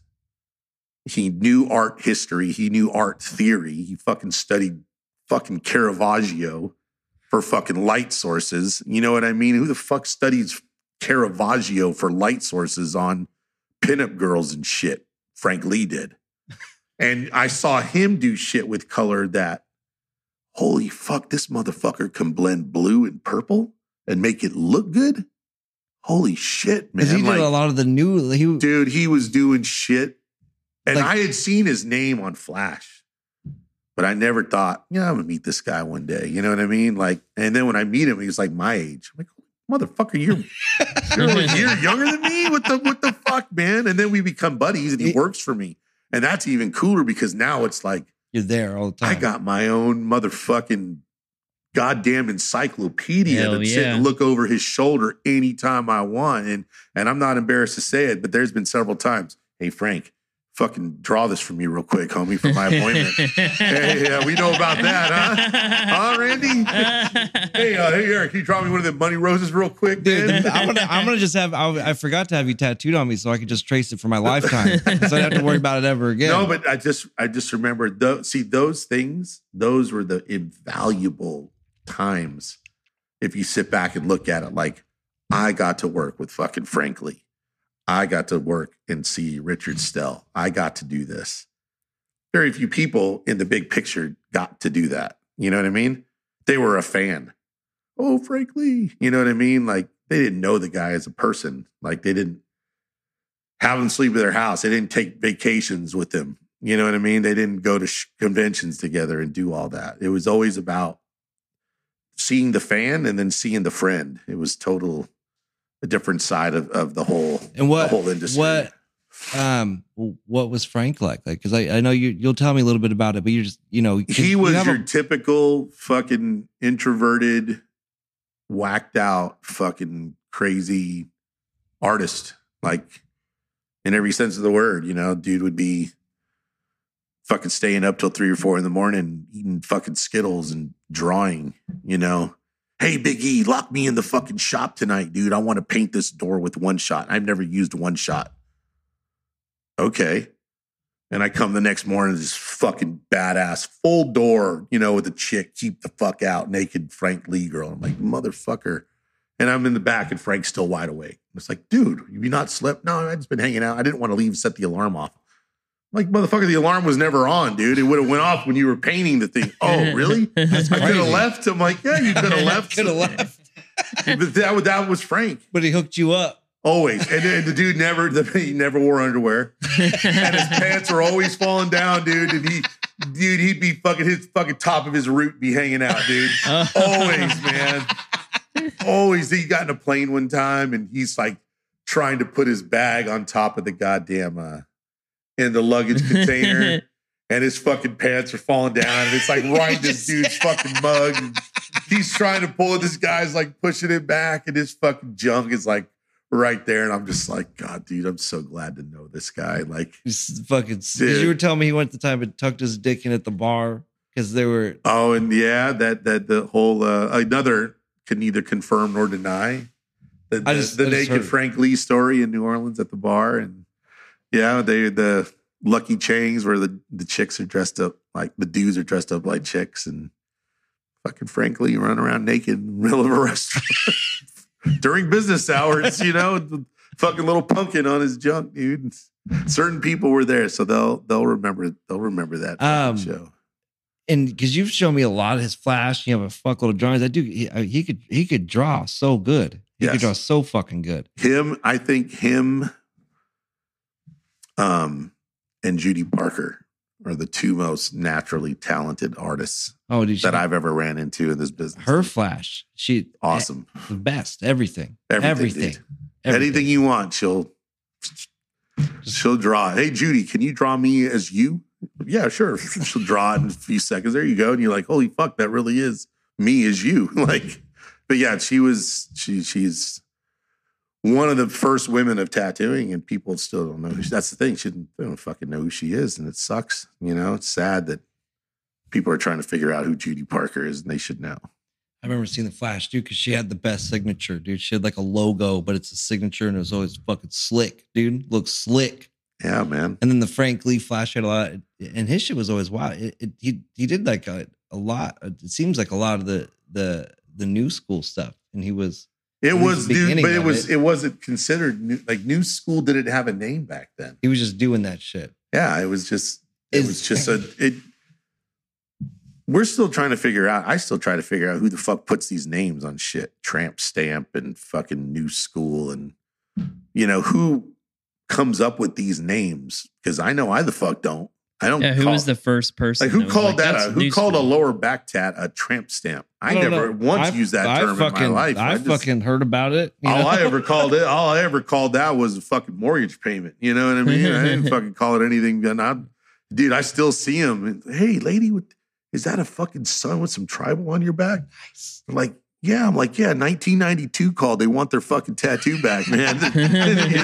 They need to stock back up on the thing, man. They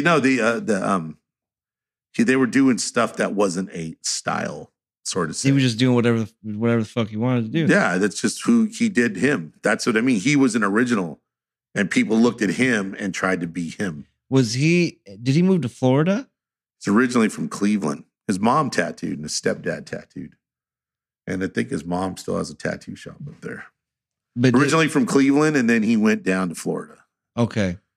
And then but he did extensive travel too, like through. He's all around everywhere. He hung out with Philip and fucking Mick from Zurich and Luke Atkinson and all them fucking European dudes, man. That's where he picked up a lot of that style from.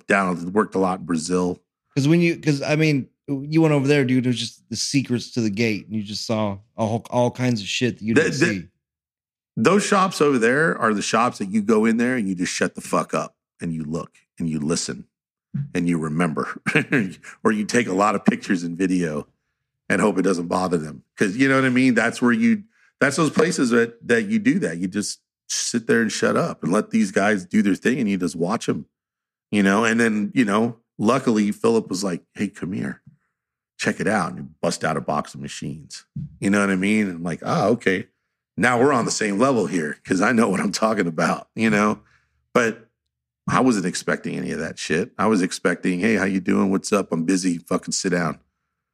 You know? Yeah, because you're playing goddamn board games. You're fucking we're playing backgammon and eating chicken and fucking breaking bread and drinking shots of some fucking what they considered good tequila out there.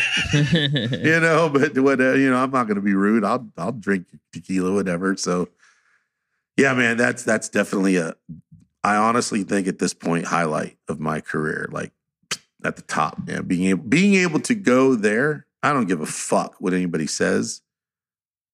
I know people that are way more than me in this, and they've never been there. Jack's never been there. Corey's never been there. But you're saying they were texting you. But my dumb ass went there. Oh, yeah. You know what I mean? Like, yeah, and Corey's like, you motherfucker, dude. I can't believe you're at fucking Philip's shop right now, dude. I've never even been there and blah, blah, blah. Like, and fucking clean. Dude, are you really at Philip's shop right now? Dude, that's so fucking rad. Like, that's what I've always looked for in this business was the appreciation from the peers, not the public. I don't give a fuck what the public thinks of me. But when you get another tattooer that acknowledges something that you do, that and you already look at them like, you know what I mean? When Jack will text me, hey man, that was a fucking cool tattoo you did. That's the best thing in your life. Like, fuck yeah, dude. Well, it's just, it's like, I don't need that pat on the back to, you know what I mean? But it's just still nice to know that I still got a few of those tattoos left in stock that people can admire, and stuff like that. Or these are the guys that taught you. So when they say something to you, or yeah, dude, or people like Robert Atkinson, or hey man, that was fucking cool. You know what I mean? They go out of their way to say that. That's that's awesome, man. When some client, oh, rad tattoo, I'm like, I don't give a fuck what you think about this tattoo. Who gives a shit what you think? You know what I mean? I don't. You get those likes, and dude, I don't care about likes or followers or any of that shit. When you or when I travel around, I'll try and hit you up and I'm like, hey, who should I go meet? And you're like, you need to go find this guy. And I'm like, all right. And they treat you like dog shit when you walk into they just fucking hate me, dude. Hey, I went into that shop and they cool guys. I went in there and they don't care at all about my existence. And you're like, perfect. Dude, you're like, tight. I was like, yeah, I went and met him. Doesn't like me at all. Doesn't give a fuck. Doesn't care what I'm peddling. Doesn't give a fuck. Call it a bunch of jive. You're all phenomenal. That's exactly what I wanted. Hopefully. Dude, I've invited you to come to these places, man. Yeah, well, I tried to go to California. Got scared. I didn't get scared. Shit got mixed up because I called you and said, hey, I'm still going to go. And you're like, well, you're fucking a bunch of shit up now. So now we're going to have to do that some other time. But I went and I met, when I went and met Randy Moeller, and I was like, yeah, I went and met him, and you're like, damn, dude, that's cool. Yeah, that's fucking cool. Randy Moeller, old school. That's an old school fucking New Orleans. Dude, that dude is fucking the swamp wizard. Dude, that was. So, these are guys that have been there. That's a lot of things. You got these tattooers, they move. They're here for 2 years. They're there for 2. How can you make an existence when you hop around all these fucking places? I don't understand that. Like, I've had the same fucking phone number for 15 goddamn or 20 goddamn years. I don't understand how do you make a clientele when I've been in Dallas for 20 something years. And I mean, I got a decent clientele, but it's not bulletproof. I mean, there's weeks where I got one appointment, something like that, But you're at the point where you're tattooing like goddamn generations of families and shit. Where you're tattooing, I'm at the point of tattooing. I'm ready to fucking stop, man. I'm ready to be done with this. Dude. That's when you started deciding. You're like, hey, I'm going to go to Greece, and I'm going to go to Mexico, and I'm going to go to Australia. And I was like, yeah, what do you? And then one of these days, I'm not going to come back from one of them, man. Hey, I'm going to fucking here, never coming back. Pretty. That's if you ever find out that my dogs are gone, that means they're with me, and I ain't coming back, bro. So I can have your tattoo shit. It'll be fucking put away somewhere. Dude, he's going to be buried with all of it. Yeah, because I remember you telling me, I said, hey, when you die, can I have some of this? Like I was planning on your death with you. And I said, hey, I can for sure have some of this, right? And you go, no, I'm having it all buried with me. You're like, no, it's going to be hard because I'm having it all fucking buried with me. It's going to be the Viking funeral in the bottom of the ocean. You better learn how to scuba dive or you better get fucking what fucking James Cameron to take you down in the shit that saw the Titanic. Dude. With the little claw, and you could grab the machine from the bottom of the floor, dude. Yeah, like if you can get it, because I mixed a fucking 5-gallon bucket of concrete and put them all in there, dude. So fucking. I am asshole enough to do that, dude. I don't want nobody to have this.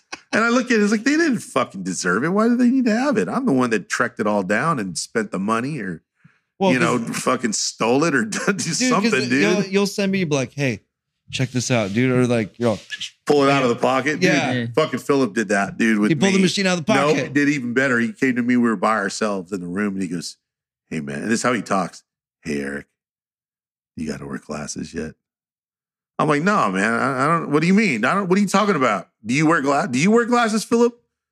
Well, I don't know. I'm asking you. I'm like, I don't know what you're talking about, dude. I don't. He goes, "Well, check it out," and he reaches his pocket. And he pulls out just a little tip corner of some glasses out of his pocket. And he goes, "I got to wear glasses." I go, "Yeah, so do I." You had them? Nobody wanted to fess up to it first, man. But nah, dude, it was, I can't talk about that enough, especially because it's just fucking recent, within a few, you were telling me how cool it was. within a few weeks, but I'm sitting there telling myself, fuck, dude. Like, he gave me his book of Claw, the Dragon Claw book. Yeah. He gave me that.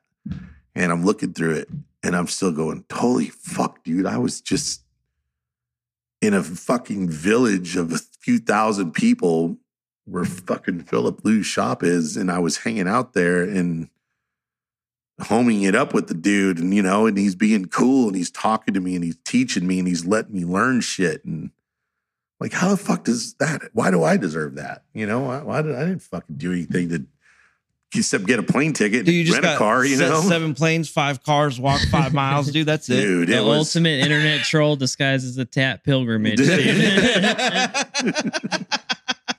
it literally was like, put it this way. I told Jack about it, and Jack is the ultimate shit talker. Yeah. When I tell him and he goes, "Yeah, Holmes, that's really fucking cool, dude. I'm happy for you." When he's sincere, he's really sincere. Otherwise, he would have been, what the fuck ever. Anybody could, you know what I mean? Like he would have been talking shit, but he knew like that was like, he's never done it. He's never made it. Fucking Philip forever. He's never been over there. Never. Because they have a split sheets, dude. Hey, Philip told me about that set of What's flash, up dude. with them? He goes, I kind of gave Jack a taste of his own medicine. He was hitting me up for those drawings, and I literally made him wait till the last minute so he could see what it feels like. Yeah, and he sent it. He goes, I finally sent it out to him and stuff, and then it took him several months to get it printed. I was like, yeah, that's fucking Jack, dude. So, dude, well, here's voicemails of encouragement, dude. Dude. It makes me feel good because you do that to me. So I feel real good. When I sit there and just talk some shit on something? I feel just fine, dude. When he calls you up and he's like pretty much saying fuck you 7 different ways, dude, making fun of you the whole time. It's like a 10-minute fucking voicemail. Oh, yeah. You've heard him. I'm like, dude, Jack called me. I haven't listened to it yet. You want to hear it? Yes. Yes, I fucking do. And we're sitting there, and what was he talking about when I asked him to draw your shirt? Oh, yeah. I remember I said, hey. And you wanted like whiskers, or you wanted a fucking beard, or what is he? What is what the fuck is a wizard? He was saying something. I don't remember what he was saying, but it was fucking funny. Oh, I remember the elusive thing where you're like, how if it's so elusive? Yeah. How do you fucking if you can Stewie, get it? What do you think of this guy's machines? He calls them elusive. He goes, well, I don't understand the name. What do you mean? He goes, well, if they were elusive, how the fuck can you get them? Because the whole term of being elusive is not to be acquired or caught. They should be acquired machines, or, have my machines or something, but not elusive. Just turn it all into this analytical fucking, Jack is the George Carlin of fucking tattooers, just. Wait. I remember you called him one day, dude, and he was like paying his cable bill or something, and talked about it. He's just talking so much shit about these motherfuckers, and he's going to pay his cable bill like in person. Stop talking on the phone. Don't even hold on. I'm going to talk the whole time. You stay on the line and just fucking, I don't understand. Explain to me so I understand why. And I was like, holy shit. See, that right there is a perfect example how people will never get to know that about that guy. I think I don't want to talk about it because I want to save the joke for myself. What joke is when that? I meet him, dude, when I ask him about fucking our with Independence Day. Oh, dude, don't even. I'll tell you right now, you better pack a lunch for that fucking conversation, man. Because I remember when the last time I told you, it's like, hey, let's call Jack. And we were dropping Allen wrenches in your kitchen and fucking making machines of parts you didn't have. And you were trying to make a machine probably the hardest way possible. And so we're fucking trying to do this shit. What were we talking about? We were talking about a bunch of bullshit, dude, because you have all this artwork in your whole house. And you're like, yeah, fucking Jesus painted that, whatever. Fucking whoever. There's a stack of fucking just that's Sailor Jerry's birth certificate. I use that for some other shit. Listen, let's call Jack. And I was like, okay. And I put on speaker. And you were like, hey, Jack, what's up? And Jack's like, let's talk about a lot of stuff you're not going to talk about right now. But what were we talking about? You were talking about, you were just asking about, he was talking about. We were talking about something. Oh, no. He was saying, well, if you want to get tattooed, you could just come get tattooed. But if, he goes, but when I stop, I don't want to hear. He goes, then everyone will want to get tattooed. He goes, maybe I'll just say I'll stop. And then everyone will come get tattooed. That's what it was. It was the whole, his theory. One day, I'm just going to stop doing this. I'm not going to tell anybody. I'm just going to fucking stop. And everyone's going to wonder, what happened to Jack Rudy? And I said, yeah. And then what? He goes, I just won't do it. But then when somebody does want it, I'll be like, well, where the fuck were you when I was sitting there with no appointments to do and stuff like that? Now that you want it, it's triple the price. And I'm like, but Jack, there's people out there that tattoo as good or better than you now for a third of the price. Yeah, but it's not a Jack Rudy tattoo. And I said, yeah, I know, but that excuse ain't gonna fucking work for the rest of your life, man. There's only so many people that want a Jack Rudy tattoo. You know what I mean? And yeah, they're again, there's so many good tattooers, but I don't think you pay for Jack's tattoos. I think you pay for what else you get with it. Jack's tattoos are like the fucking steak, and then his antics are all the side dishes, and that's what you pay for is all the fucking side dishes that you get from back in the day when, all right, dude, I'm gonna get tattooed by Jack. Hey man, when he's not looking, go over there and unplug the fucking phone, dude, because if the fucking phone rings, fucking forget it, dude. He'll be on that motherfucker all night. And I remember specifically, I think Corey he's got this really badass Sacred Heart on his forearm by Jack. No, on the back of his arm that Jack did. And I remember him saying, I'm going in there to get tattooed by Jack. And I remember that night fucking wearing Jack's phone out, dude. Just fucking calling it. You were fucking all calling night, dude. And then finally, like Jack said, oh, yeah, that was Erik. And I just heard Corey, that motherfucker, dude, in the background, and then he called me and said, dude, you kept me there an extra like 3 hours, dude, talking on the phone. And I'm like, that was it. You got to lock the door. If somebody comes in, he'll fucking talk to him. And if somebody calls and talks to him about cars or something. I remember him telling you, he was like, hey, Erik. And he started telling you about cars. He's like, let's talk. He's like, you really need to, but he had a checklist. He's like, you need to look into it. And you're like, okay. And he's like, I'm serious. You need to look it up right now. And I need you to discuss it with yourself for quite a while. And he's like, also, here's 7 books you need to read right now. And you're like, yeah, sure. That's no problem. No problem. I'm definitely going to do this. It was about I remember now. No, he wanted you to read like 7 books. And I was laughing my fucking ass off because you were not going to read 7 books. Fuck no, dude.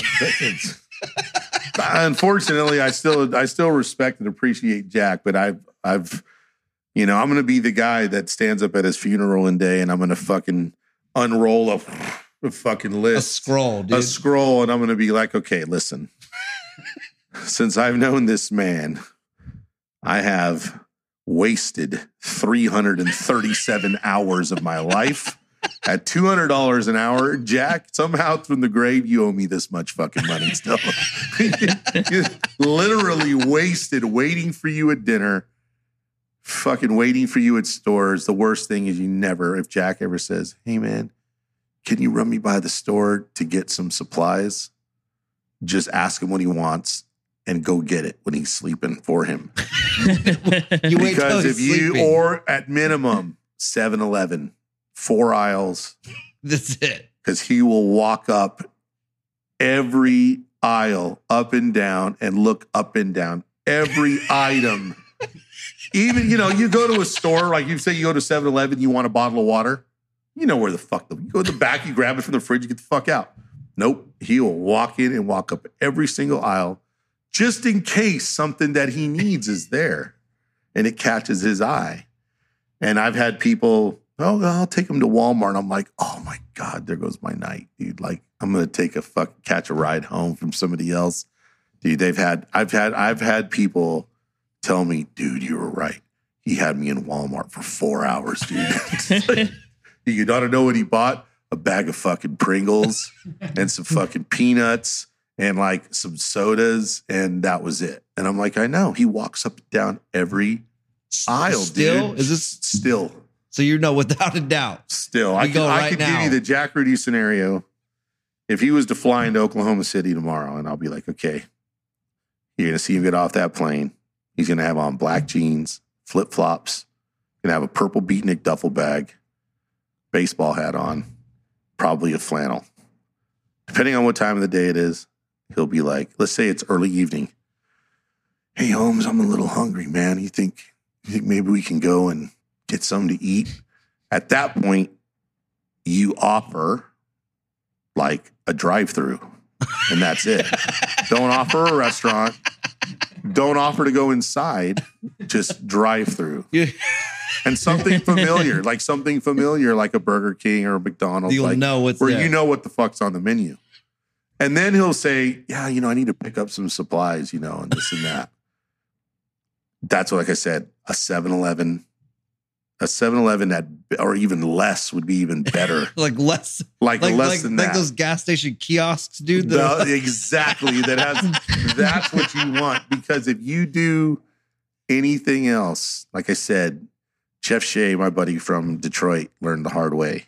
We did that 6 years ago for the Metallica. We were there for a Metallica show. And Jack's plane, of course, is fucking notoriously late. Every flight he's on is late or he misses it or something. So he's supposed to come in at like 6 in the afternoon or in the evening. Doesn't land till 11 p.m. And I told him the same thing I just told you. I'm like, he's going to come walking out with this. You had just a paper. And Jeff was sitting there looking at it going, holy fuck, dude, you were right. He's got the flip-flops on and he's walking and he gets in the car. And I told him, I said, Jeff, he's going to ask to eat. I said, don't fucking give him the option. Just tell him nothing's open. Nope. We went to this place called the Tellway, which is this little slider joint, little old school slider joint. And he sat there and he talked to these fucking waiters and waitresses for hours about sliders. Fucking the sliders, hamburgers, and just, I don't know how you can make a conversation out of a half-size fucking burger, but he does. And then, hey, man, I need some supplies. And I told Jeff, I said, just take him to fucking 7-Eleven or fucking where. He takes him to their equivalent of a Walmart.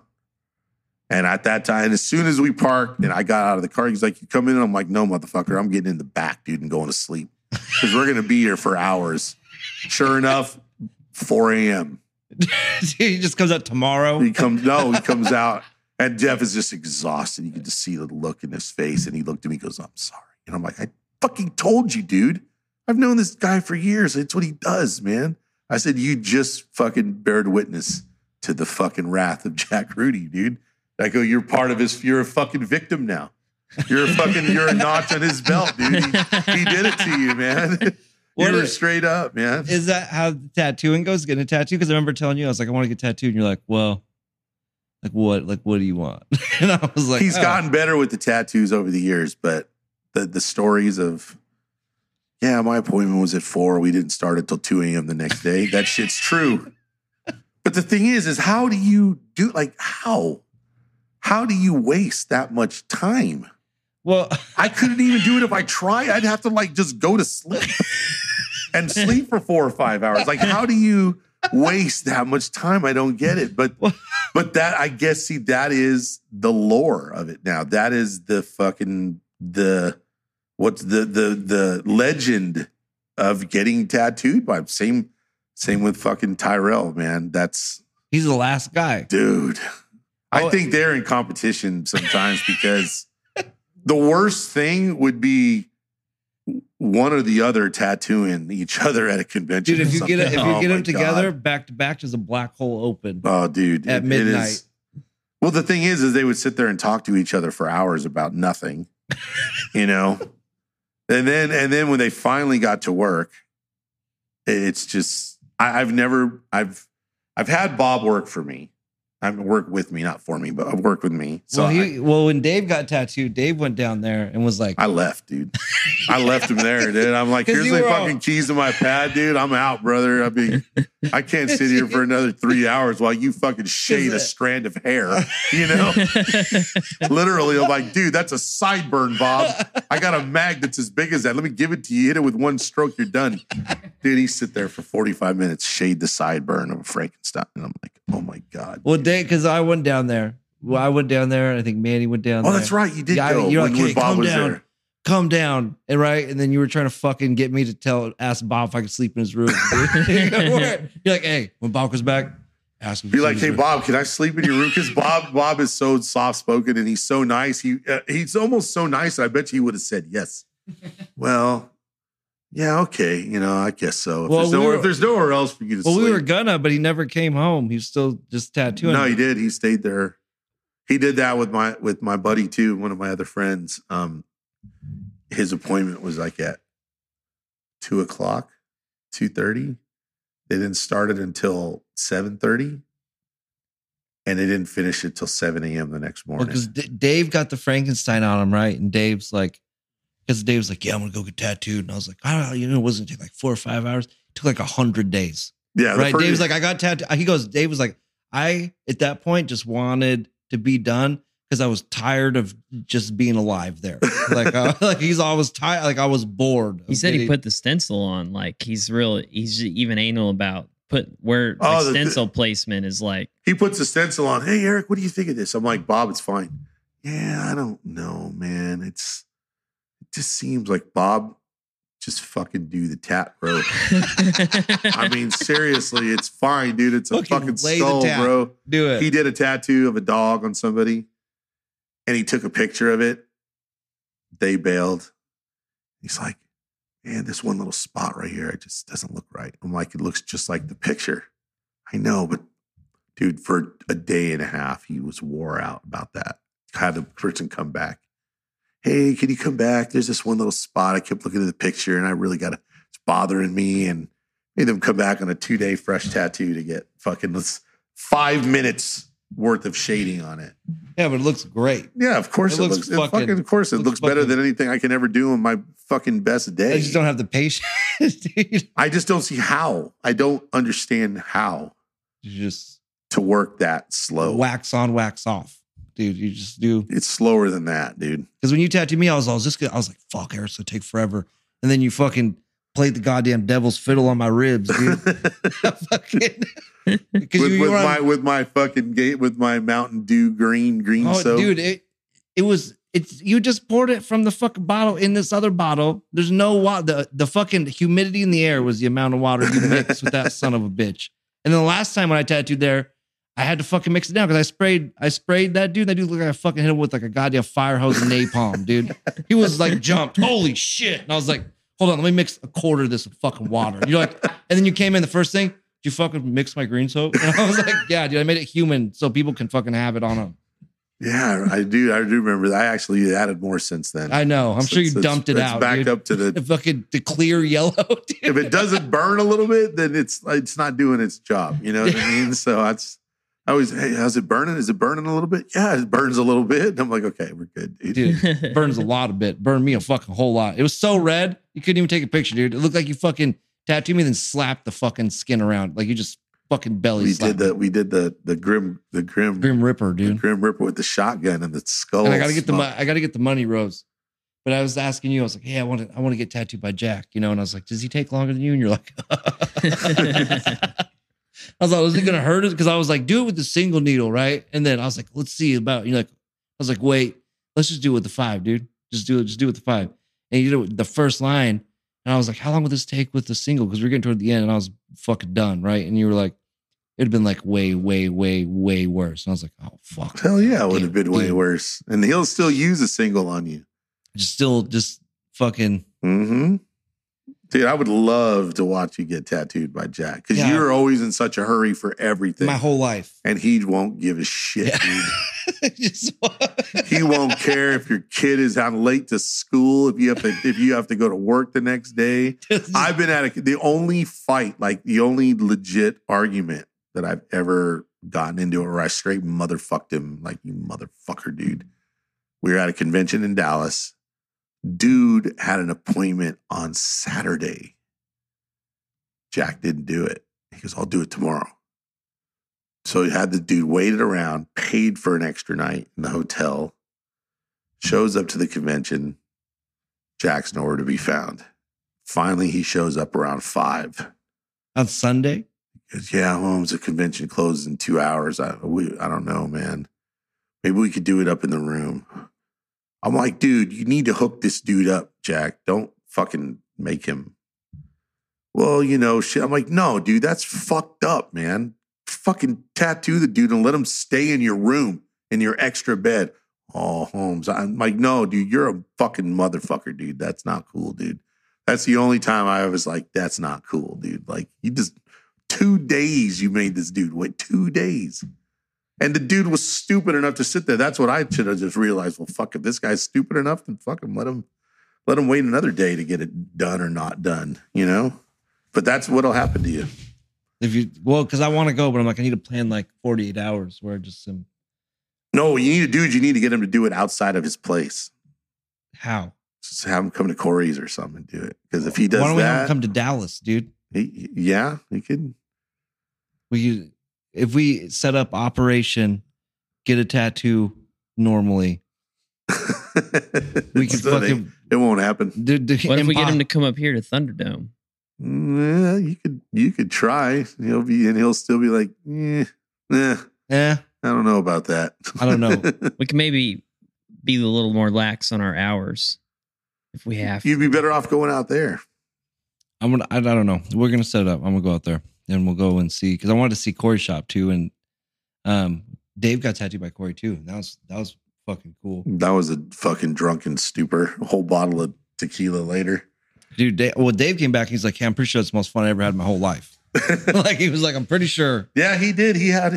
Dave seemed to have a lot of. But it was cool. A lot of fun, man. He's got a bunch of. Do you have how many? Do you have a lot of tats from Jack or Corey? I have. Well, if you're not counting this little jive lettering, but I got a big portrait that he did of my dog from Jack. And I never paid him. You just got it and you're like, I'll be back. He's like, yeah, I'm going to give you the homie hookup 500. I'm like, yeah, okay, you'll be right back. We'll get that money for you. And this never fucking came back. He just drove off into the sunset. I still have the picture in my head of me leaving and him just going. It's just like, look, all right. I hope he waited there for like an hour for me to come back so he gets a taste of what it's like.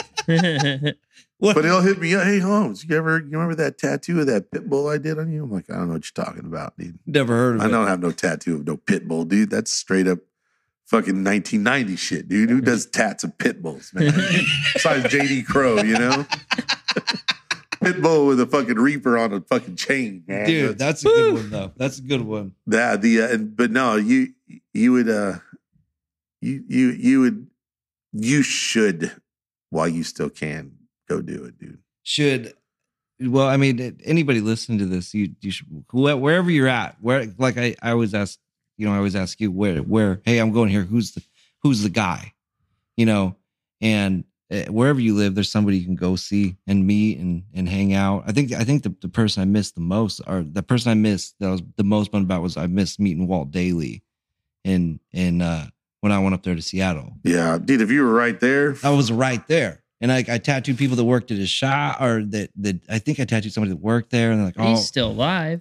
Yeah, but I gotta go back to Seattle now. But the way he's in fucking Seattle, I think he's like somewhere else. He's now. in Spokane. Okay. He's like on the border, like Idaho or something, like right there. The amount, dude. The saying, like I was saying earlier, there's so many people that are just getting older, and they're gonna start dropping, dude.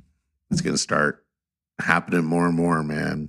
And you ain't gonna be able to do it, man. Did you ever get to meet Lyle? I talked to him online. Did you ever meet him though? I didn't meet him in person. Yeah, see, that's a shame, man. He would have probably tried to take something from you, but still, that's what Lyle did. I think he was trying to take stuff from me over the internet through other people. Yeah. Kind of. He did that with me with that. I think I said that when he passed away, I put that story out there about how he's like, yeah, I'd trade you one of these machines. I'll give you something cool. I'm like, ooh, okay. Give him the machine. Wait a couple weeks later, and I get his fucking smash penny. Yeah, I brought you back. What kind of fucking bullshit is this, dude? Motherfucker just ripped me off. And then I thought, no, you know what? He taught me a lesson, dude. That's all right. That was worth it. I wrote him on MySpace a long time ago, and I said, hey, I do you have any tattoo advice for me? He goes, write it on a $100 bill and mail it to me. And and I was like, I've never had $100, so I can't fucking. He did turn me on to that. You mentioned it earlier, that trunk. That's where I bought the Flash, and then what? You bought it from Puerto Rico, or the woman? Her name was Iris Cancel. She was the sister of Indio, the dude from Puerto Rico, one of the first tattoo shops in Puerto Rico in San Juan, and she came to the States with the big trunk full of his shit. With the trunk. And when I mean like trunk, I mean you're picturing like an old school fucking Harper pirate trunk, dude. Like, and you open it up and it fucking glows like Marcellus Wallace's fucking briefcase, dude. It's angels sing, and you're looking at all this shit, and you're realizing, God, I wish I had more money. And I ended up buying a lot of stuff. And that was the day that Lyle offered me a fucking Frisco Flyer frame for $800, and I didn't buy it. I regret it. I didn't have it. You didn't have it. Didn't have $800. I could have got it. I could have figured out a way to get it. I probably made it at the convention, and I should have bought. I'll never own one of those now unless I just spend. Was that a crazy thing back then? No, you didn't think about it. It's just. I mean, it was cool, but it wasn't like how it is now, where it's fucking insane. Dude, there's so many people making the stupidest fucking looking machines that you can imagine. You know what I mean? Where they don't even look like tattoo machines. I mean, they're just stupid looking. And I'm not talking about the people like, Mike Schaefer or DJ Neuendorf or these other innovators. They're just making the stupidest looking fucking thing that they can. Hey, let's make this tattoo machine look like a fucking tree branch, or you know what I mean? Just stupid looking. It doesn't even resemble a machine anymore. But he was the first one to have that, like a carved fucking frame that looked like a wing and an eagle head, and you know what I mean? He didn't have that back then, so he was one of the first people to do that. Even all the old machine builders, they made machines that looked like machines. Yeah, had the basic elements, and they looked like a fucking tattoo machine. Yeah, and then the one who crossed that gap was fucking Aaron Kane when he started doing wild shit. He started engraving them and doing all that crazy shit, you know, and doing the Damascus. And nobody thought of doing that back then. But now, every fucking swinging dick's got a carved machine or a hook machine or Damascus this or fucking something. Just he's been real nice to me. He's a great dude. Yeah, he's fucking. He sent me some books, or some books to get that were on some. Yeah, I don't know him super well. I mean, I've met him, but I'm not tight with the guy. But for what he does, he's awesome at it. I mean, he's the best at it. If I ever wanted a machine carved out, I'd fucking send it to him without even. Did you ever? Did the fucking Sweden plan, dude, with those Jensen sides I gave you work out? No. Did you try the plan? You didn't try the plan. Ran out of time. All right, next time. That's a secret plan. We're not going to talk about it anymore. Let's just real quick. What was, because I had bought a bunch. I bought that Tex Row. I bought the Tex Row original sheet from you, and I bought those other ones. Which was way too fucking cheap. By the way. And I bought those other ones. Which were way too fucking cheap. I think those are Darples. And I guess who? So a friend of mine, Sean, works at Dana's. He works at Dana's right now, and he was FaceTime yesterday. He goes, "Hey, look at the whole shop, dude. And it's just covered like this, but it's just all the most original, oldest shit in the whole world." And he had a bunch of the sheets like the ones I got for you with the plastic on them. Mm-hmm. What else was in that? What all was in the trunk? Because if you had that, you said you had those things. I bought a handful of Jonesy frames off of her. I bought a complete Jonesy machine I bought a Percy Waters machine out of that. Some old scrap, some old Nationals and some Spalding shit, nothing crazy, and then some sheets of Flash. And I don't remember. Did Lyle buy the rest of it? I don't think Lyle ever bought anything, dude. No, I think it was like he was helping her sell it for money. Okay. I don't think he. Okay. Yeah, I'm pretty sure everybody took everything off her hands. I would have taken more if I had more money, but it was like at the beginning of the show, I pulled money out of the ATM to pay for it, just in the hopes. And then he had to bring it all back and nowhere to put it. Then I bring it back and now just hold on to it for years and forever, and then try and sell it to me. Fucking years, but yeah, I won't sell it to you though. Sell it to me one fucking sheet. You've already, when I time. realized I sold you that Flash for way too fucking cheap, I was so mad at myself. It's like, fuck, dude. Don't Should be have mad. kept it. Don't be dude. mad. It's fine. Especially since I got to meet Tex Rowe. What was he like? Because Old. they posted a back piece of him. He had a cowboy on his back. I met him in Tennessee. Tennessee. And Mike Skyver busted him out of the fucking old folks home, like legitimately fucking broke him the fuck out. Fucking dude, let's go, dude. Let's fucking go. And hobbled him to the car, drove to fucking Tennessee. And he's like, hey, I want you to meet Tex Rowe. I'm like, holy fuck, you're Tex Rowe? Yeah. And I said, man, I got a sheet of your Flash. Really? I'm like, yeah, do you draw like the T into the R? Yep, that's mine. I said, I have some. I said, I'm going to fucking send it to you. No, you just send me a copy of it. Oh, okay, cool. And then we were coming home from dinner Friday night or Saturday, and ambulance was there. Fuck, what's up? They're fucking wheeling Tex Rowe out. Is he dead? No, he's still alive. And you hear Jack, yeah, that old son of a bitch got in my goddamn way, and I had to fire him down the stairs, boy. I don't care how old he was. And I'm like, Jack, shut the fuck up, dude. The dude's hurt, man. Like, he's an old man, and he took a dive or something, and you're talking shit. People don't know that you're joking, But yeah, that was fucking this was 15 years ago or something, you know what I mean? It was just shit talking, just literally, fuck that old man, old son of a bitch, and yeah. And I think that was the first time Jack ever met him too, and he was just talking shit. That weekend, Jack was on a tirade. I remember he walked up to a bartender girl, and she had leopard print hair, and he asked her if the carpet matched the drapes. I'm like, Stewie, you don't drink, my man, but have you been drinking? Like, where is this fucking coming from, man? Like, dude, he's just a wild one. Oh, dude. He's my favorite out of all of them, man. He's like my second fucking dad.